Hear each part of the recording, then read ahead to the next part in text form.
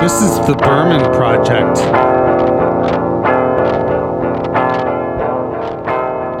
Hey, it's JD here, back for another week of introspection and reflection on loss, grief, and the pathway to mental wellness, all the while nourishing my soul with the music and art of late, great indie rock singer-songwriter David Berman.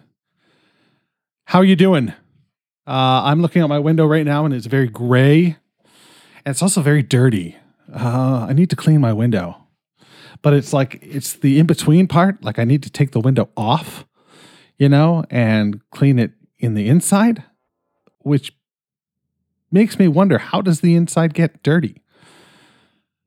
It's sort of protected, isn't it? There's no fingerprints that should be on it. I don't understand, is what I'm trying to say.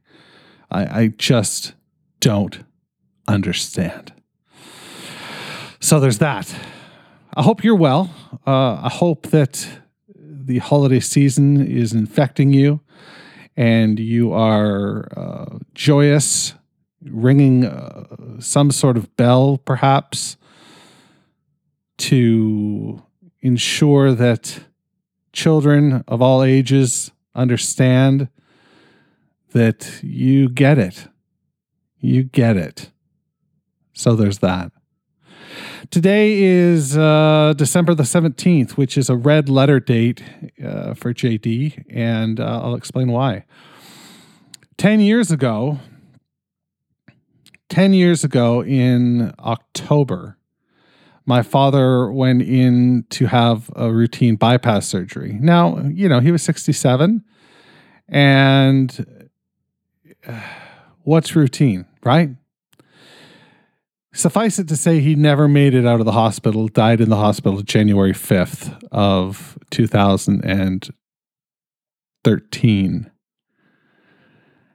Wow. Yeah, it's been 10 years. At any rate, at one point it looked like he was getting well, and they moved him to another hospital, a more local hospital to where my mother and father lived. And he started to, mend. He was on his feet. He was talking. He was in a coma for the first probably week, and that was just a real trip when he came out of the coma, because the Toronto Blue Jays had traded their manager to the Boston Red Sox. John Farrell got traded, essentially, to the Boston Red Sox. And I remember telling my father that I didn't know what else to say. I wasn't trained necessarily to tell him that I loved him, even though I did love him, and I do love him.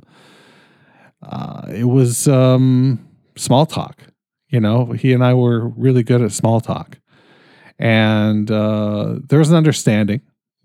We both understood, and I think he really understood me better once I started having children, and he realized that there was that paternal piece to me.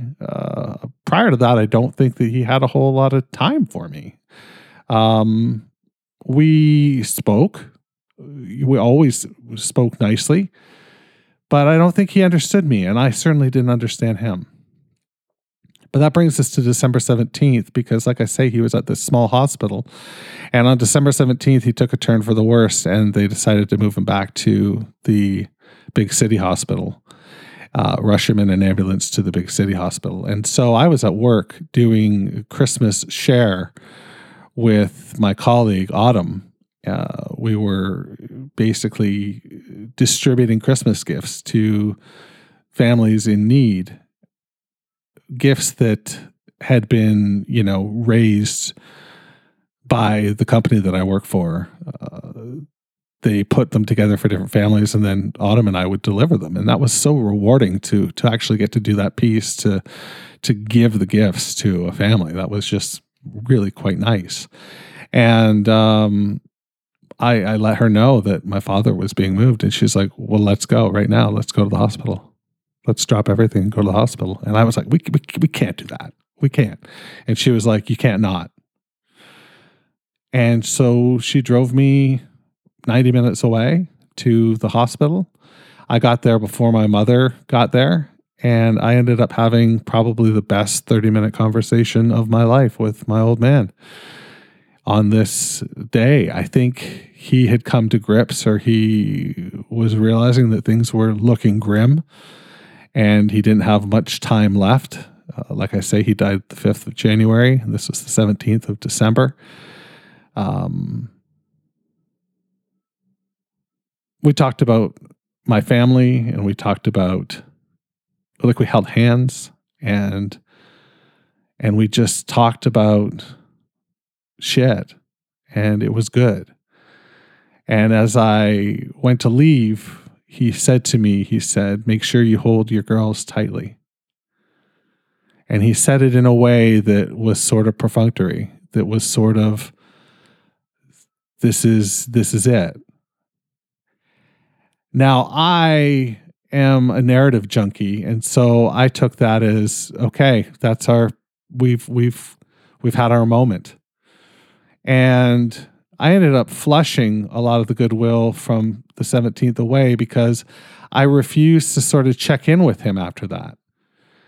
I didn't want to risk jeopardizing that moment that we had where he said, he told me he loved me, and he told me to hold my family dear, to hold them near, rather. And I didn't want that to be ruined. And so even on Christmas Day, when we went to the hospital, I sort of stood away. And on New Year's Day, when my whole entire family was here at this point, and they all went in the room, this was when we had decided to remove him from life support and heroic measures.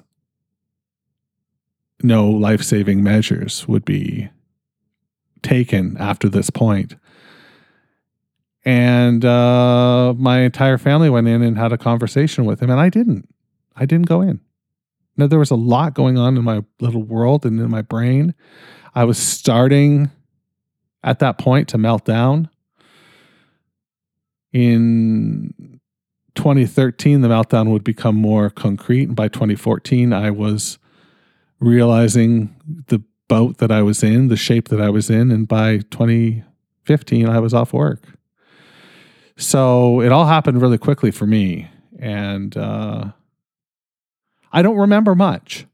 I don't have a good memory anymore in terms of, the last 6 or 7 years. But I'm so grateful that I remember that and that I have that.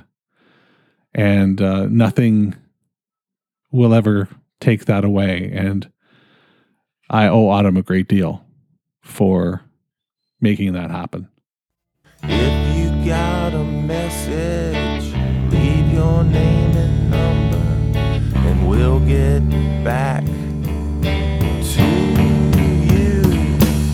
Sleep on your back and ash in your shoes, and always use the old sense of the word. Your third drink will lead you astray, wandering down the back streets of the world.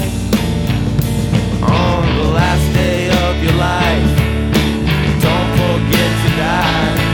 The things that you do will always make your mama cry. Well, I know you got a lot of hope for men. Well, I know you got a lot of hope for men.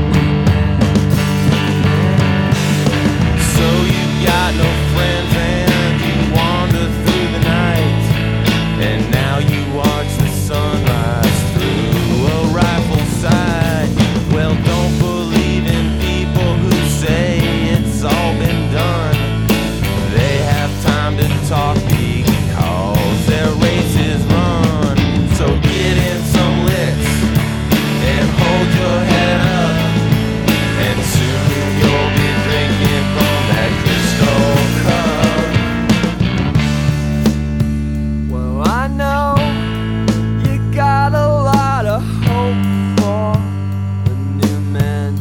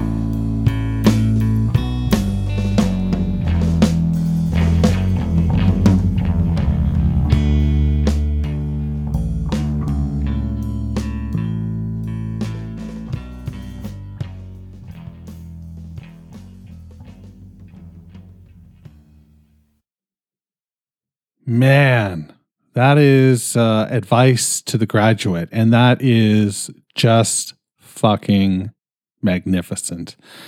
It's hard to believe that just a few years earlier, they were putting together songs that appeared on Early Times, but that were originally on Dime Map and the Arizona record, that sounded,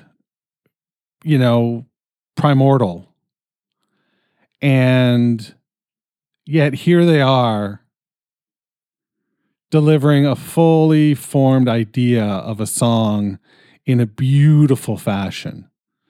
Their voices work so well together. I love the outro. I love the drums in this one. I think this might be Westy playing the drums on this, but I'm not 100% sure. That would be something to ask Bob. But just truly a great song. There's some really great lyrics in there, and it's one of my favorites. It's one of my absolute favorites, and it's the 4th track on their first full-length record. That's pretty ballin'. That's pretty badass. Let's read a poem. Okay, this is called From Cantos for James Michener, Part 2. From Cantos for James Michener, Part 2. And it's written in several sections, so we'll just do a section every week, because to sit down and do this whole poem, it's 5 or 6 pages. It would be a lot to ask, I think, for my poor little eyes. From Cantos for James Michener, Part 2. CI. The jets move slowly through the sky like they'll never reach Denver or wherever they're going. And I have the feeling the people are high-fiving nearby. Spontaneously, like a saloon brawl where everyone suddenly starts fighting as if each man has a preconscious knowledge of which side he's on when he enters a crowded room. And this fight starts with a Polish joke that a man at a bar begins to tell, but it's not funny, as it concerns a stillborn child and an alcoholic slain by the last European wolf. And even after 3 hours, there is no punchline in sight. When he reaches the part where a Polish scientist who has been navigating through a millimeter of wilderness discovers subatomic temples in the rust sample, none of the men are listening. They are thinking about their own childhoods, about the deep embarrassment of scoring on your own team, and the view from falling behind. So that is from Cantos for James Michener. I don't know that we can really comment on it until we wrap the whole thing, though. It's a lot.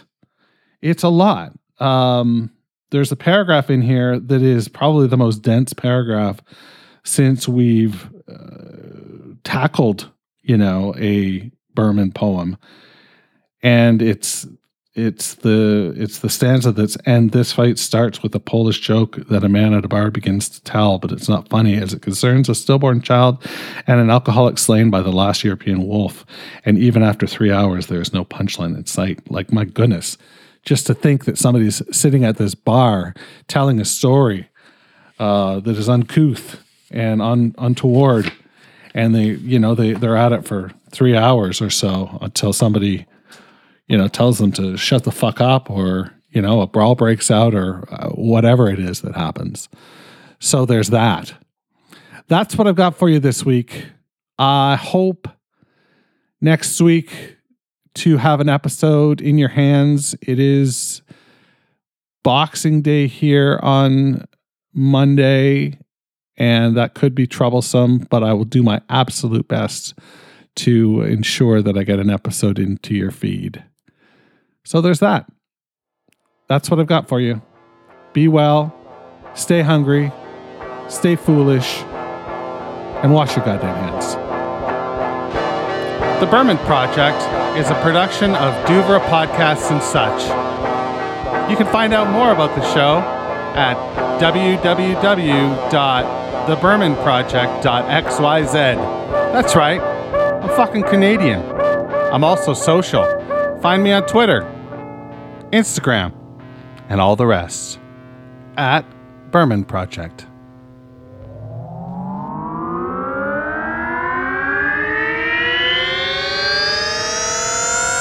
To podcasts and such.